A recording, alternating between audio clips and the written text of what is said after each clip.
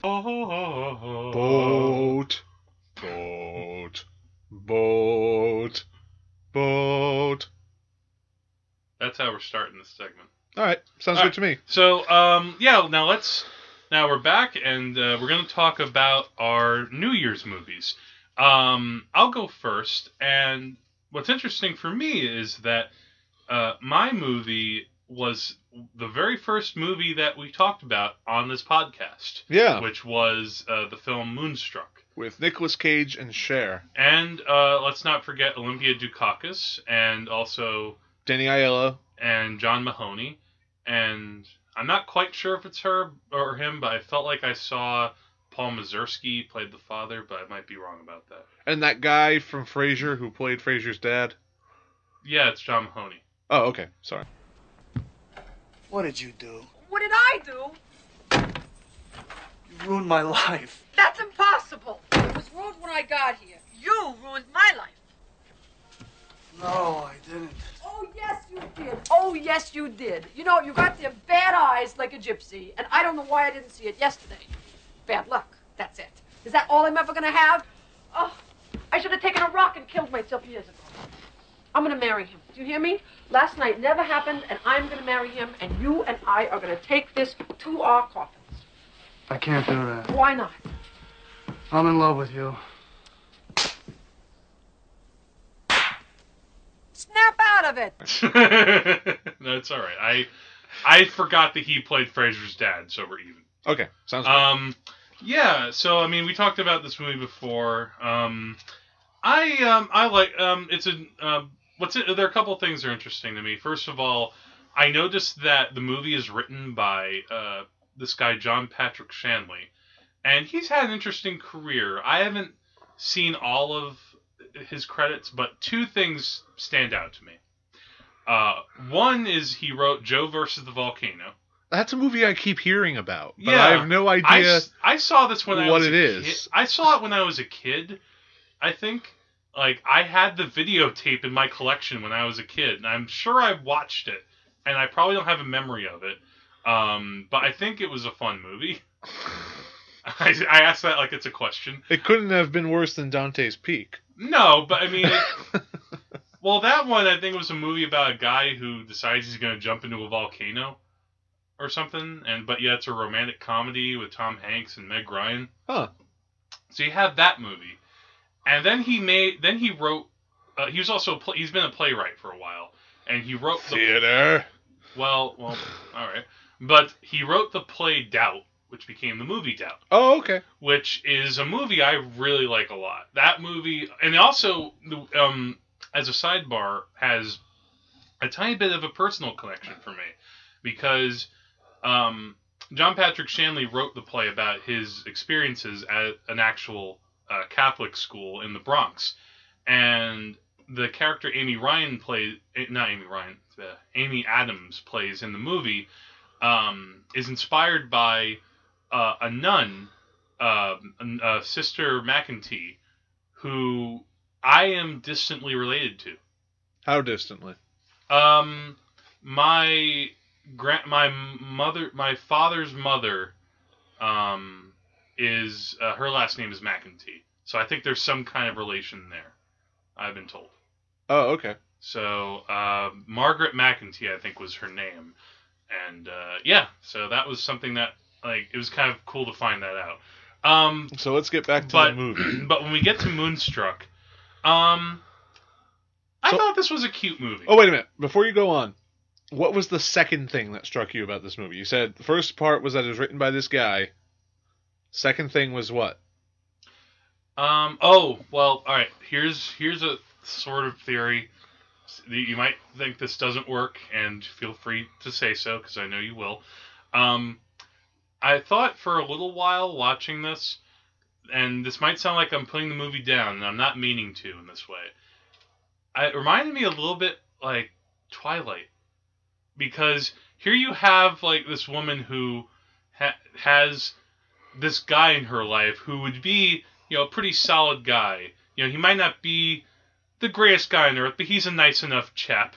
He's someone who, is reliable, can offer something stable, which is Danny Aiello.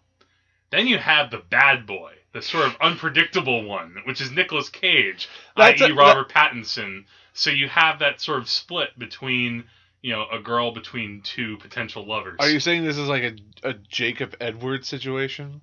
Sort of. I mean, the difference is that obviously in Moonstruck, the sort of quote Jacob character is off away for a while, and this is how the romance is sort of left to develop between. Well, I think what you're talking about is a staple of a lot of romantic stories: the stable relationship versus the bad boy. Yeah. Now, obviously, Twilight is the really shitty version of this type of story. Moonstruck, there is some, it's a lot better than that. It's obviously because of the actors and also the situation is different. It's a cute movie to me. It's like kind of adorable. It's quirky. It's not a very deep movie to me.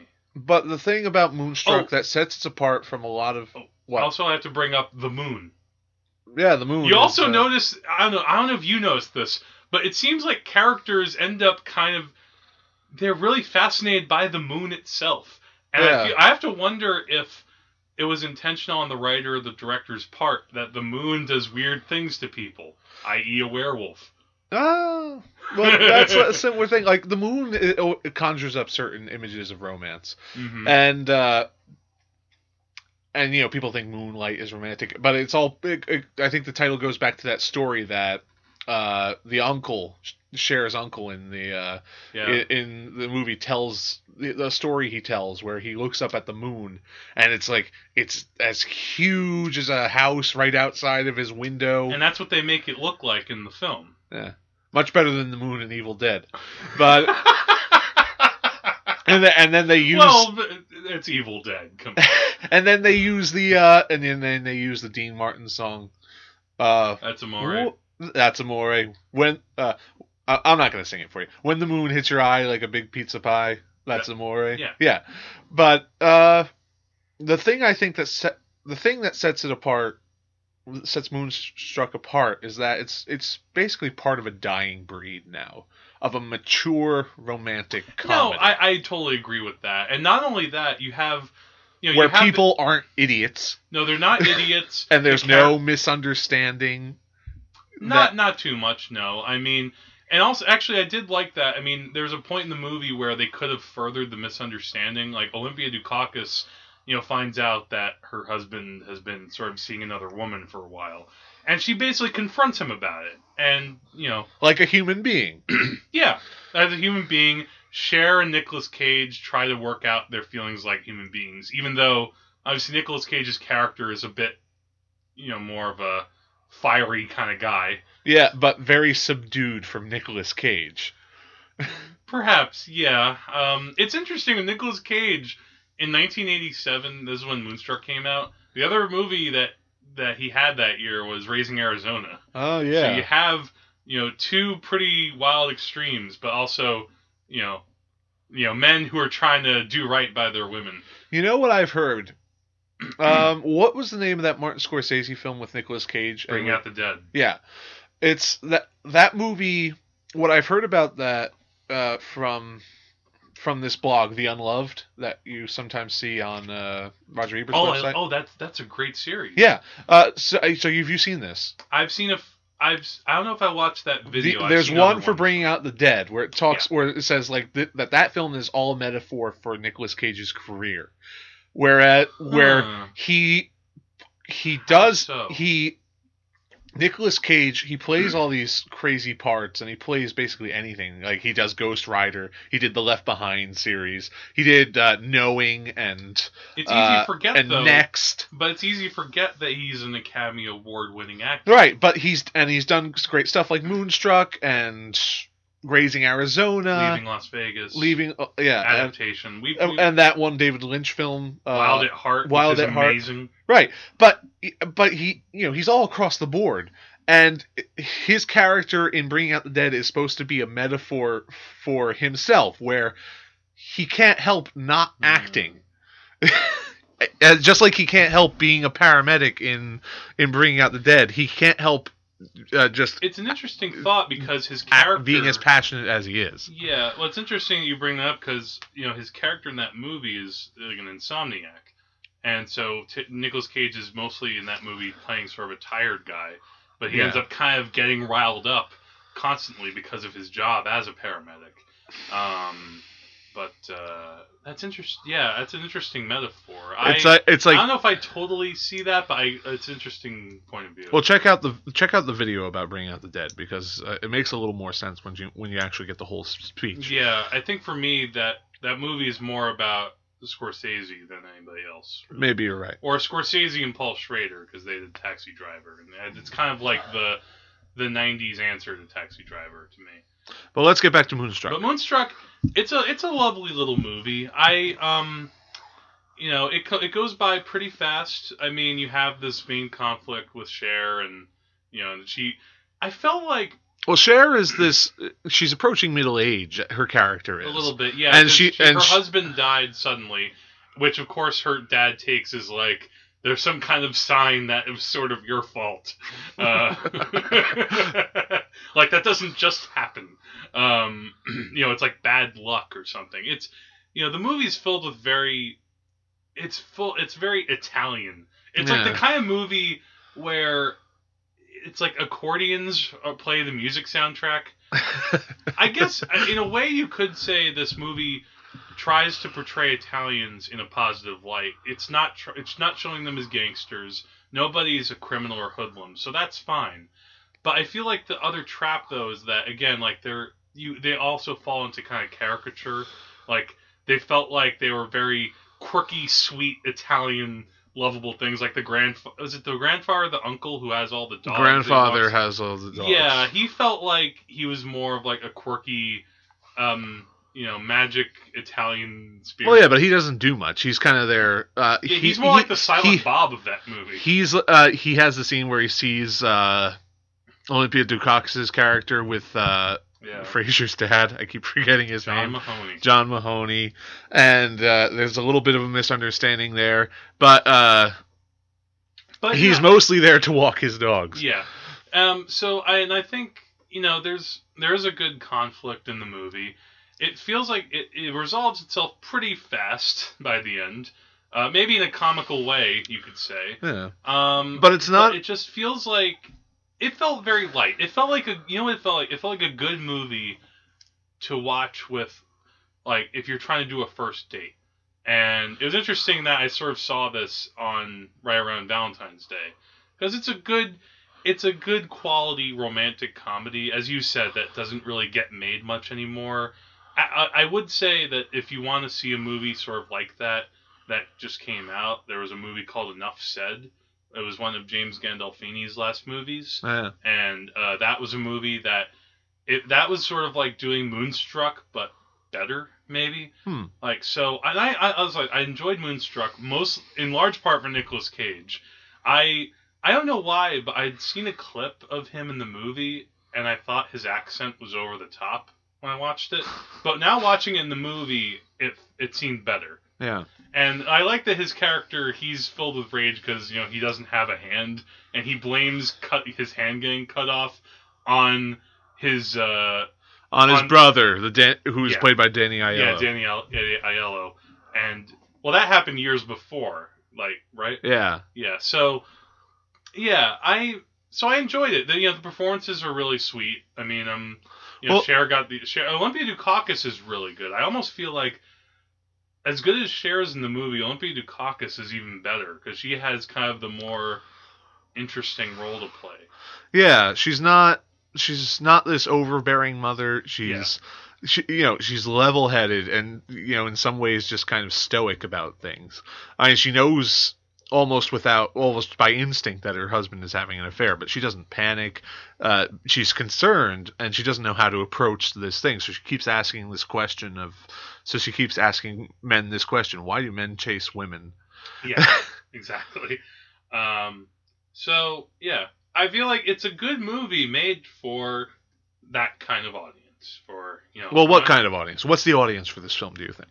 I think, women. I think especially like maybe women who are adults maybe even middle-aged to older Well, women. to be a woman is implied being an adult. Girl, woman. Yes. Woman's an. Yeah, I was confused. Well, you could consider a teenager a woman, even though they. Well, no, I mean, not legally.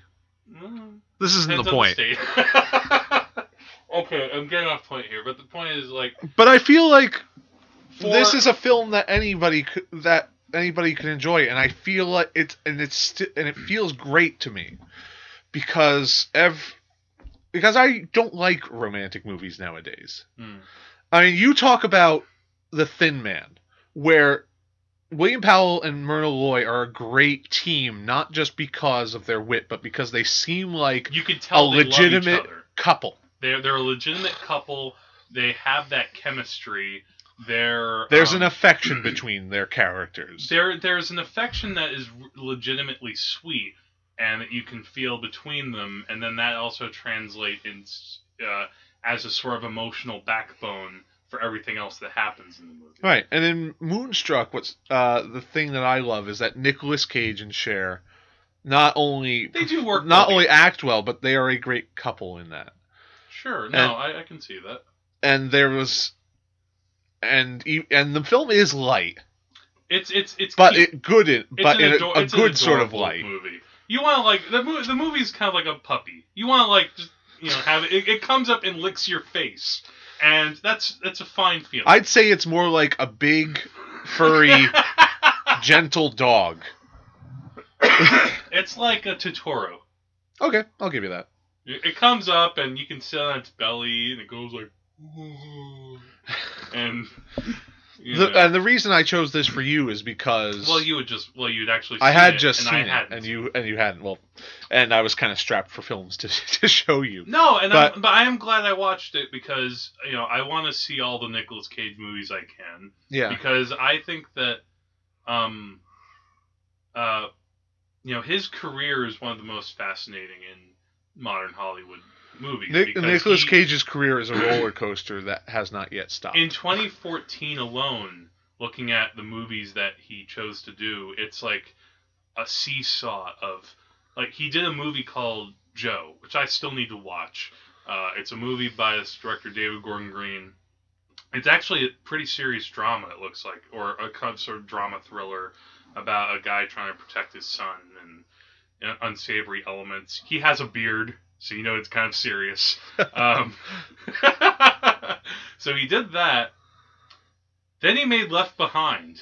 Yeah. Which I'm told is possibly his worst movie. Which is saying a lot. Even worse than The Wicker Man.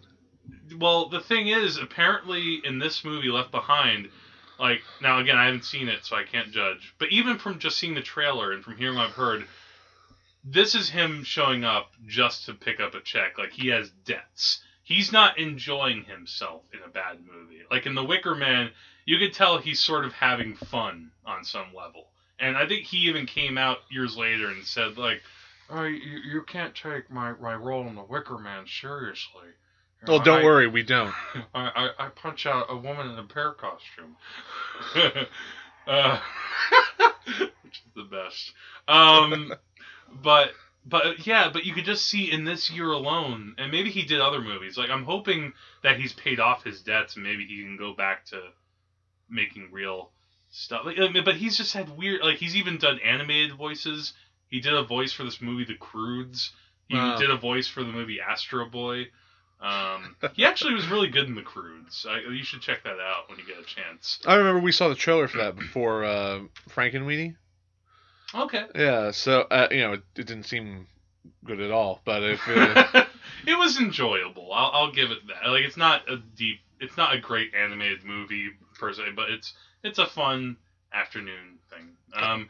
But yeah, so it was also one of the last things with Moonstruck. It was kind of nice to see Cher looking normal and attractive.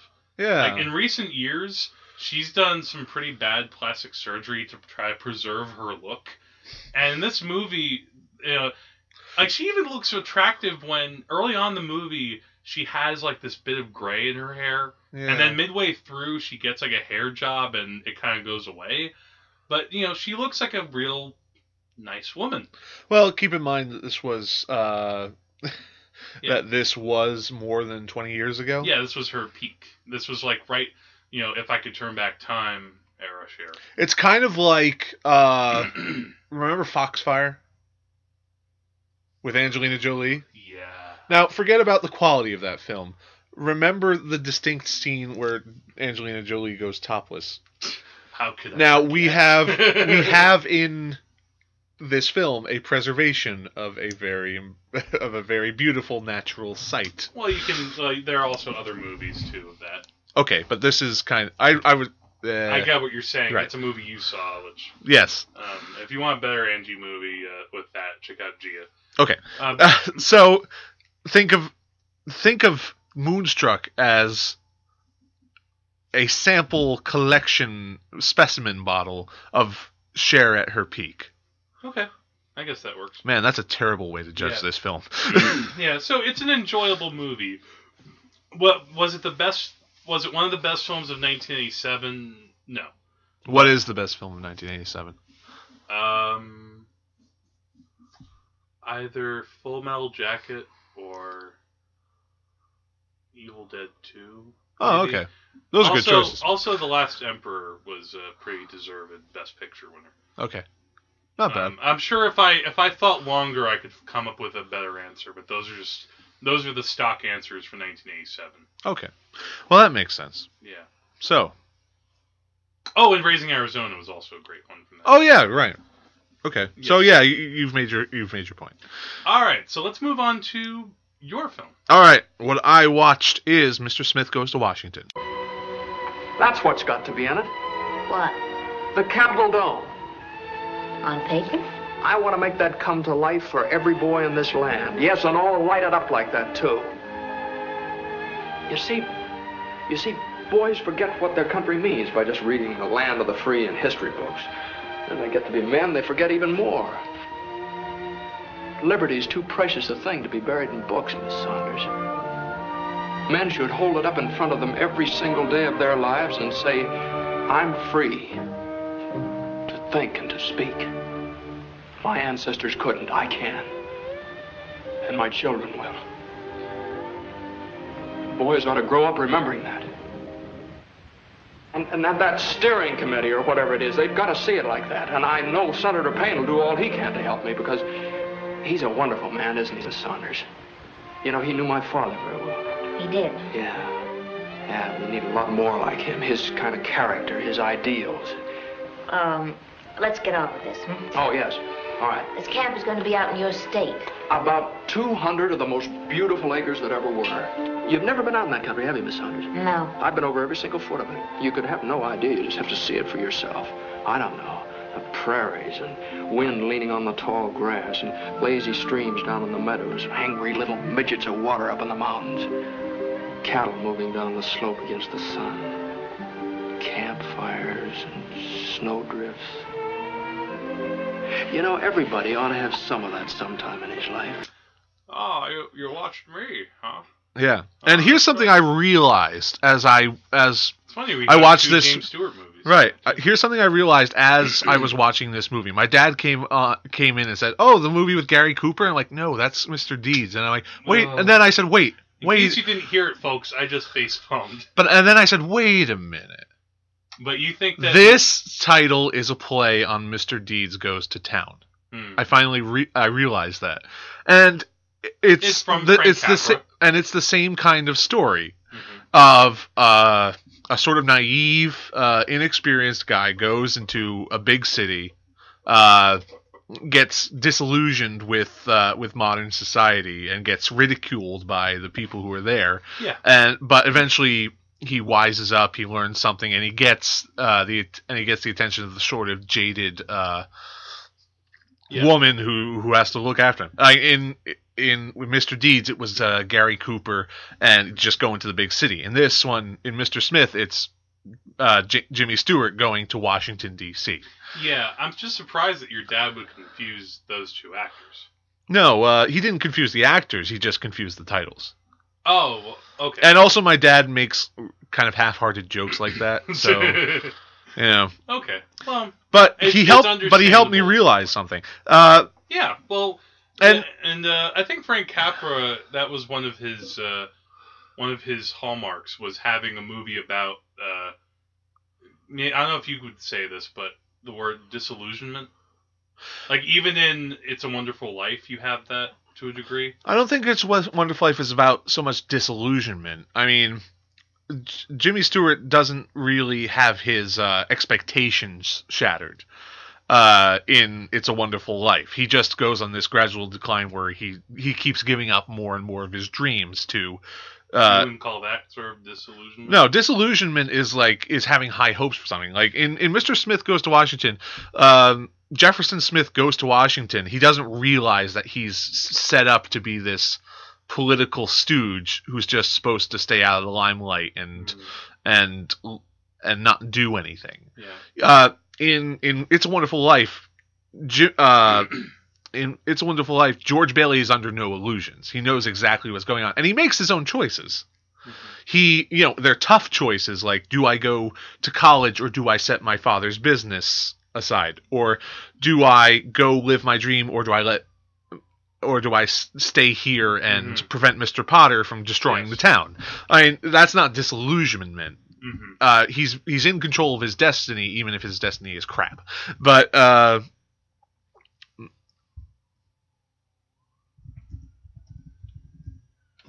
sorry, you lost your thought? I wasn't sure where... but the point is, though, it's... Mr. Smith, like, today, that sort of name, you're like a Mr. Smith going to Washington, that's actually used now in political parlance as if someone is naive. Yeah. That they're going to Washington, they're expecting that, hey, I'm going to go and visit the Lincoln Memorial, and this will be great. This is what America was all about. Right, and that's where the film approaches the sort of sentimentality that I think all people expect from Frank Capra. Yes. I mean, when we think of Frank Capra, I think these are It's a Wonderful Life and Mr. Smith are basically the two films that people think of. Yes. And they think of this sort of cornball sentimentality. And that part where Jefferson Smith is he just wanders out of the train station and tours Washington, awestruck about the Lincoln Memorial, and then that little kid reads the Gettysburg Address, and that old man puts his hat on it over his heart. But and that's the height of sentimentality in this. And it does, but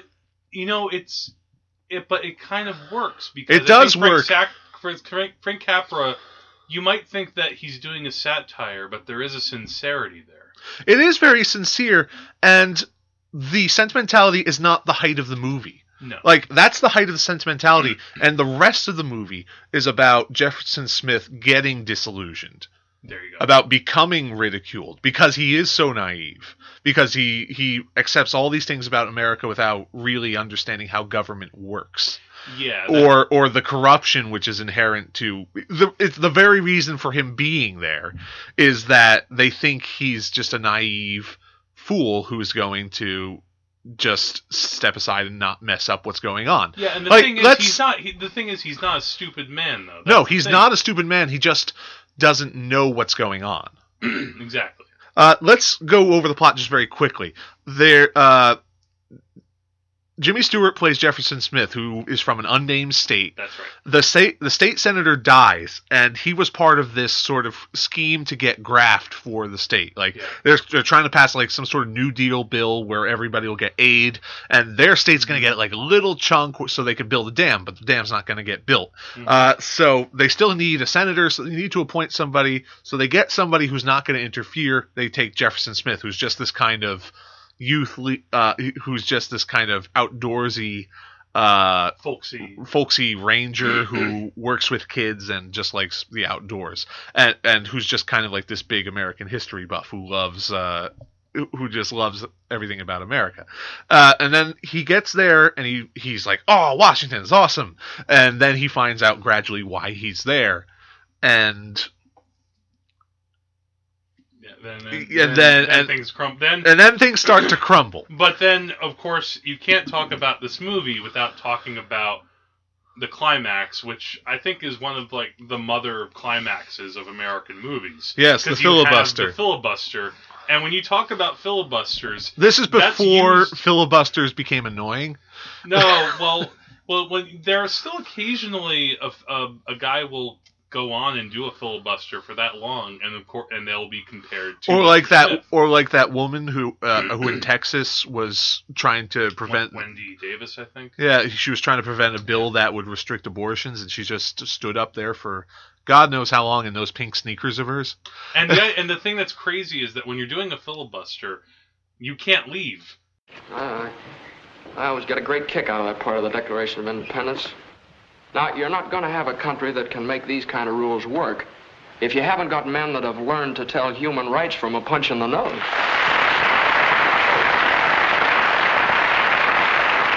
That's good for a headline. It's a funny thing about men, you know. They all start life being boys. I wouldn't be a bit surprised some of these senators were boys once. And that's why it seemed like a pretty good idea to me to get boys out of crowded cities and stuffy basements for a couple of months out of the year and build their bodies and minds for man-sized job, because those boys are going to be behind these desks some of these days.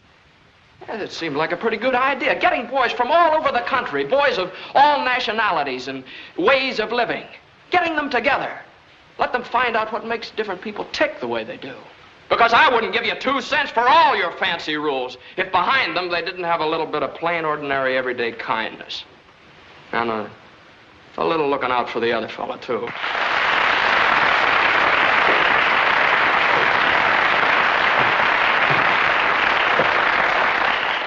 That's pretty important, all that. It's just the blood and bone and sinew of this democracy that some great men handed down to the human race, that's all. But of course, if you've got to build a dam where that boys' camp ought to be, to get some graft to pay off some political army or something, well, that's a different thing. Oh, no. If you think I'm going back there and tell those boys in my state and say, look, now, fellas, forget about it. Forget all this stuff I've been telling you about this land you live in is a lot of hooey. This isn't your country. It belongs to a lot of James Taylors. Oh, no, not me. And anybody here that thinks I'm going to do that, they got another thing coming. Senator Smith has now talked for 23 hours and 16 minutes. It is the most unusual and spectacular thing in the Senate annals. One lone and simple American holding the greatest floor in the land. Like, you cannot leave the chambers, and you cannot sit down. You can't sit down. And you if can't... you have to go to the bathroom, God help you. Yeah, and there's a part in where where Jefferson Smith is giving his speech, and he's kind of like...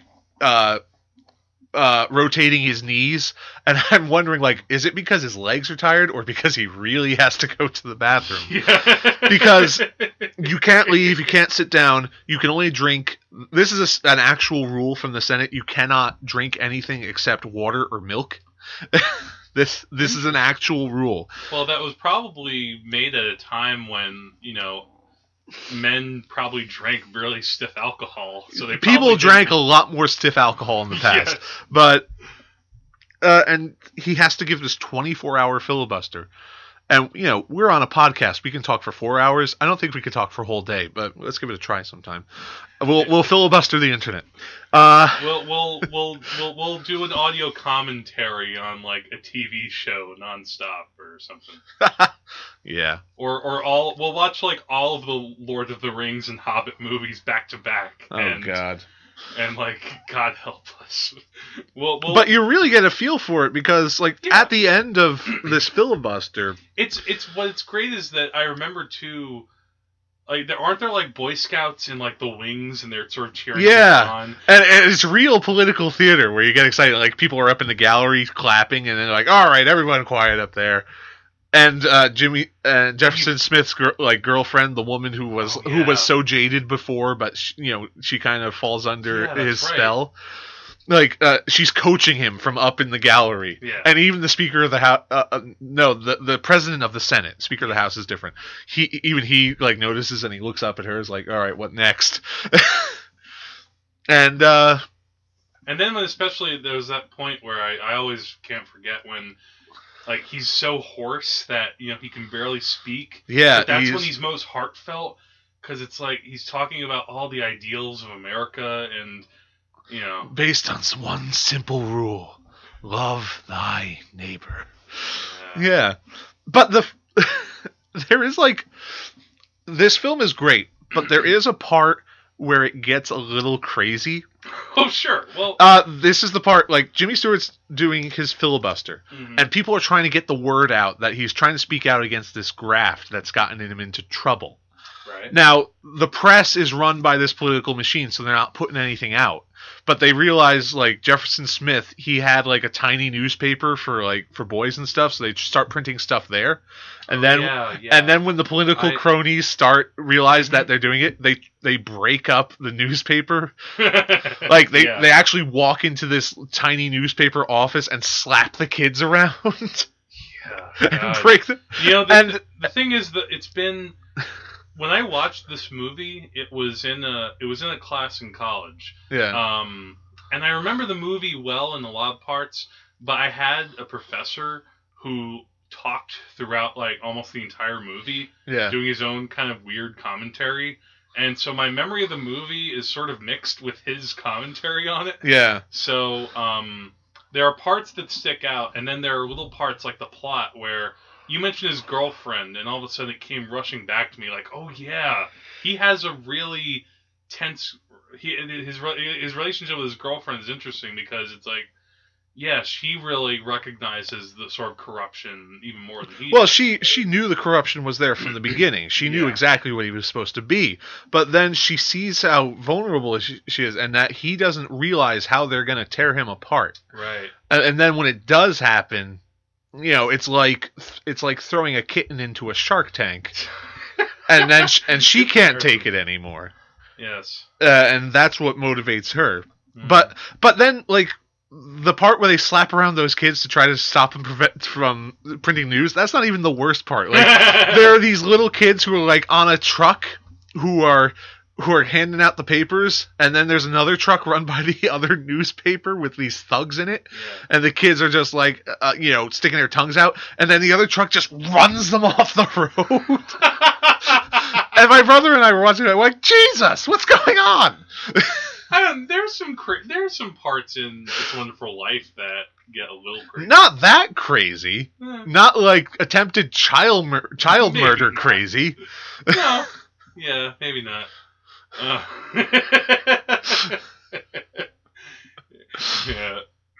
I mean, it's a little weird that like that George Bailey's whole story is that there's his life story is being told to his guardian angel, who then has to show him what his life was like. Yeah. But I mean, that's all set up from the beginning. We like everything like where they start to punch kids and where they start to run them off the road. That's where it just gets excessive. Yeah. Well, Frank Capra, he wasn't known for half measures as a filmmaker. Well, I'll give you that. There was something I wanted to bring up that I meant to bring this up to you. I should have brought up when I talked about After the Thin Man, but it relates to It's a Wonderful Life in a way. And I have to bring this up because I will forget, because you'll love this. The writers of the first three Thin Man movies, and they also wrote It's a Wonderful Life.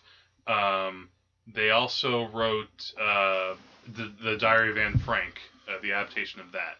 Oh, so, they didn't write the actual diary. They adapted the diary. They were the ghost writers.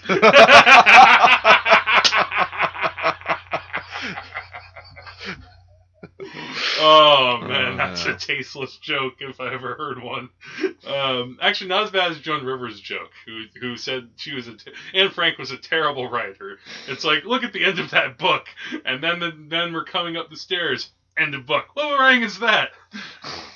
All right, but the point is, so two people wrote the script for those Thin Man movies, and these two people were credited as writers on It's a Wonderful Life: Francis Goodrich and Albert Hackett. Okay.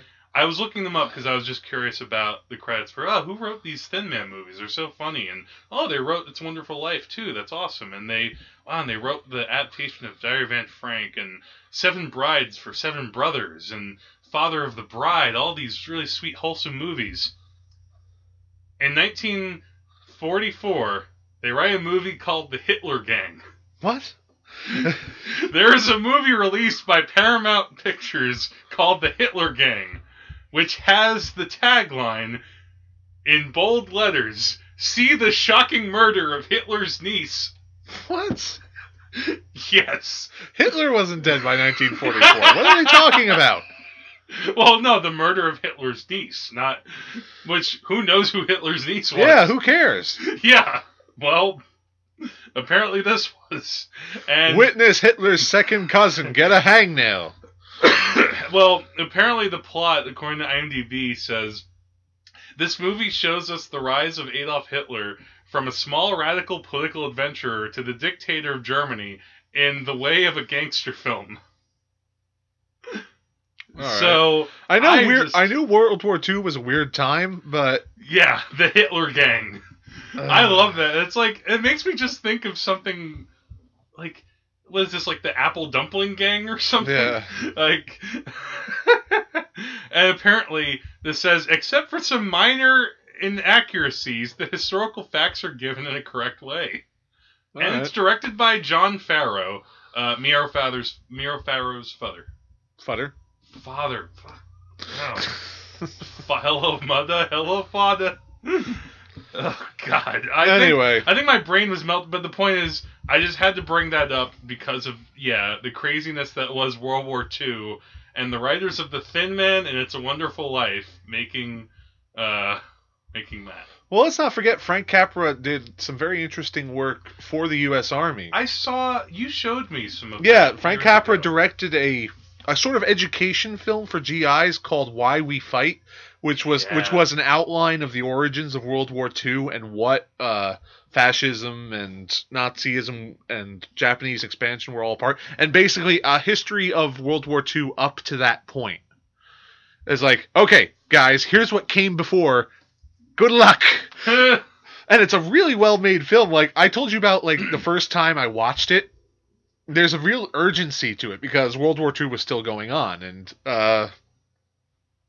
it talks about Hitler's rise to power and all the terrible things he was doing. Right. And I was starting to get this sort of anxiety in me. Like, in what way? Like it's like because it's like the Nazis, like they're doing all these terrible things. Someone's got to do something about this.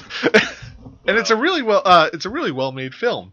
Yeah. I'm glad I own a copy of it. But the point is, Frank Capra knew how to get under your skin. Yeah. Whether it was with Nazis or not in a David, or possibly killing children. Yeah.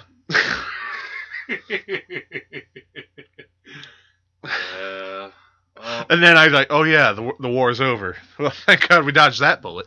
Yeah, exactly. But still. Yeah, but Mr. Smith Goes to Washington, an essential, American drama. Yes. And in part, kind of like a satire as well, but it's not at the same time. It's I wouldn't say it's satirical. No, it's more like a fable. It pokes fun at, it's kind of like a fable. It pokes fun at the idealistic people, but it definitely shows the danger of the cynical people. And it shows this very hopeful story about one man coming to terms with both those things. Because going into the movie, I thought it was all going to be about, flag waving. Yeah, flag waving, American patriotic, hokum. And it's not. It's a little bit, it has more depth than that. Right. It's kind of showing that sort of patriotism for the sham. It is. Exactly. But still, it has a hopeful message. See, hopeful message that even in a very heavy subject like this man being crushed by a political machine, there is this idea that you can do something, no matter how hopeless it seems. Like the hopeless as it says in the film, the hopeless causes are the ones worth fighting for. Yes, exactly. That might sound corny to you, but if you ever saw Mr. Smith Goes to Washington, you know exactly what it means. Yeah. Or if you've ever heard of a book, which I think is called like The Case for Hopeless Causes. I'm asking a question because now I'm like, is this a book? But that's all I want to say about Mr. Smith Goes to Washington. Yes, and there you go. Thank you for checking that out. All right. We're gonna take want to take a short break? Let's take one quick break. After this, we're going to talk about 50 Shades of Grey and its context. Baby. I just had to do that. I guess this is just another lost cause, Mr. Payne.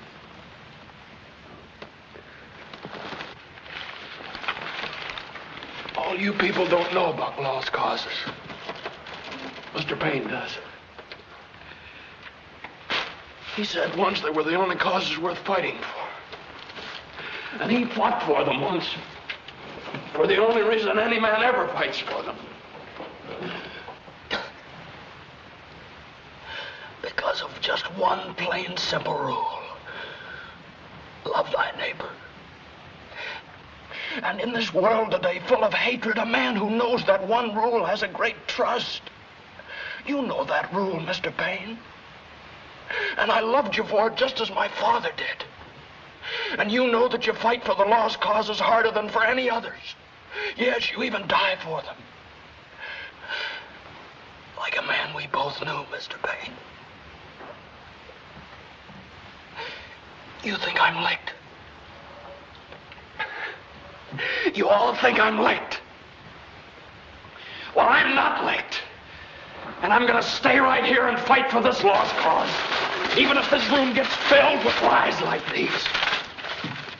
And the Taylors and all their armies come marching into this place. Somebody will listen to me.